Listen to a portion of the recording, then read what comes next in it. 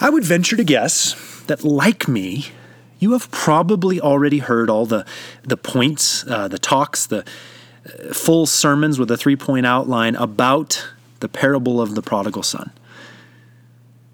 Like, we talk about that younger son, the prodigal, and for instance, how he basically says, "Father, I wish you were dead because I want your money," and gets it, and off he goes. And we've certainly heard talks about his profligate living and wildness in that foreign country, and we've pictured him laying there next to the pig slop and how he wants to get up and go back, and he's cut to the heart, but he's going to be a servant now. And of course, we've all thought about that father whose eyes are combing the horizon line looking for him and run out. This is so beautiful.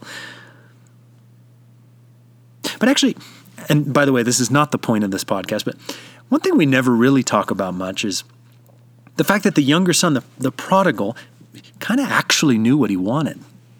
Like, he wanted the inheritance now, and he wanted to go live wild, and then he wanted to come back. I mean, to a degree, this young man sort of knew his own mind, but again, that's not the point of this podcast.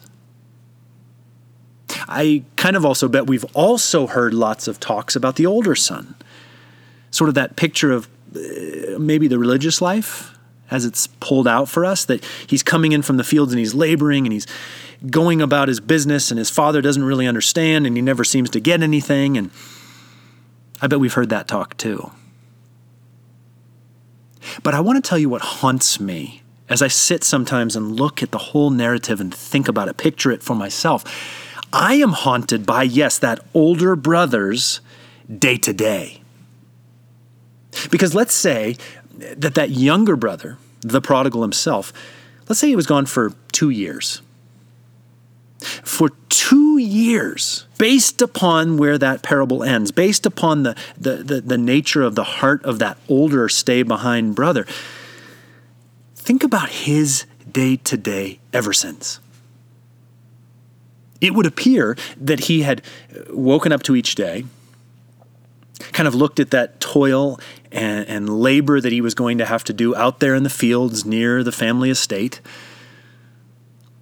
And it would appear, based upon the intimacy of heart that he has with his father, or I should say non-intimacy in the direction of the father, it would appear that, who knows, maybe he just sits and reads the newspaper.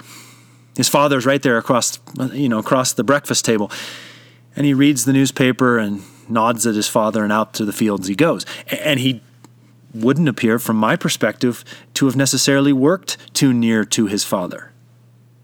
Like he maybe had his back turned to him as he toiled away, plowing the fields and harvesting in the right season and dealing with the oxen. And of course we know, because he says, "You never gave me even, a young calf or whatever for his friends and he to have a feast." We know that he has some friends. Who knows if he's even introduced his friends to his father? But I am haunted by the image of that day today. Because it would seem for those 2 years, based upon where the narrative Jesus gives us lands, that almost at no point was that older brother acceding to, or even engaging with, or certainly enjoying anything really that was his. It's that day-to-day that haunts me. And here's why it haunts me, my friends. It would seem to me, as a lifelong churchgoer in the modern American church, that the same thing is somewhat true for us. I would say in the church, appropriation is the greatest lack. And here's what I mean by that. We possess nearly nothing that is already ours. Because let me tell you, in your own day-to-day, in my day-to-day, what is already ours? We wake up. We brush our teeth. We maybe go sit at the kitchen table and have a cup of coffee. Do you realize that with you, in you, beside you, with a grin on his lips, is the God of the universe?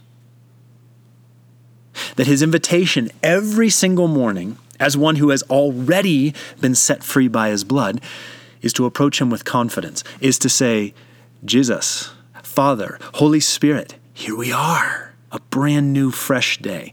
Because we know that scripture, that his mercies are new every morning, but do we live into it?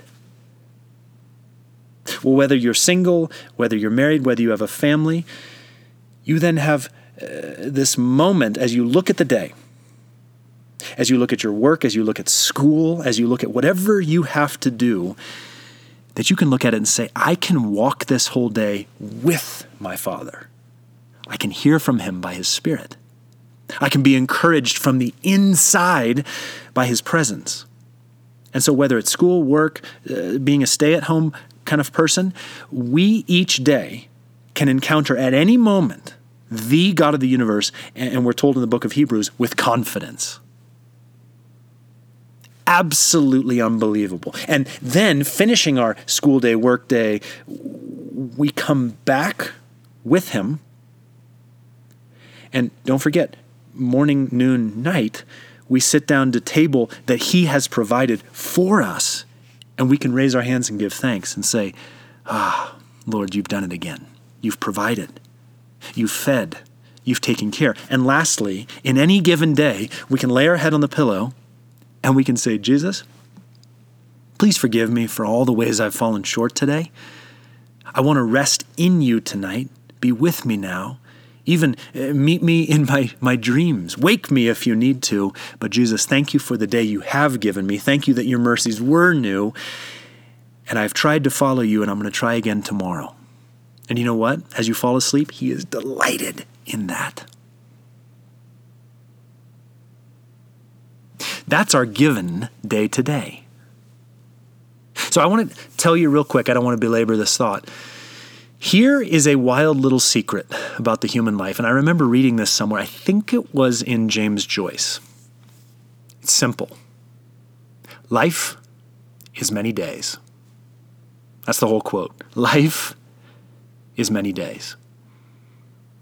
My friends, how it's going, meaning how you're following Jesus, how you're appropriating your salvation, your justification, your sanctification, how you're appropriating the glorious riches of your kingdom royalty and heavenly inheritance is always only displayed by how it's going today. Today is your whole life, as far as you're ever going to know. Yesterday is forever over. Tomorrow will always be a non-reality. And here's what I mean by that.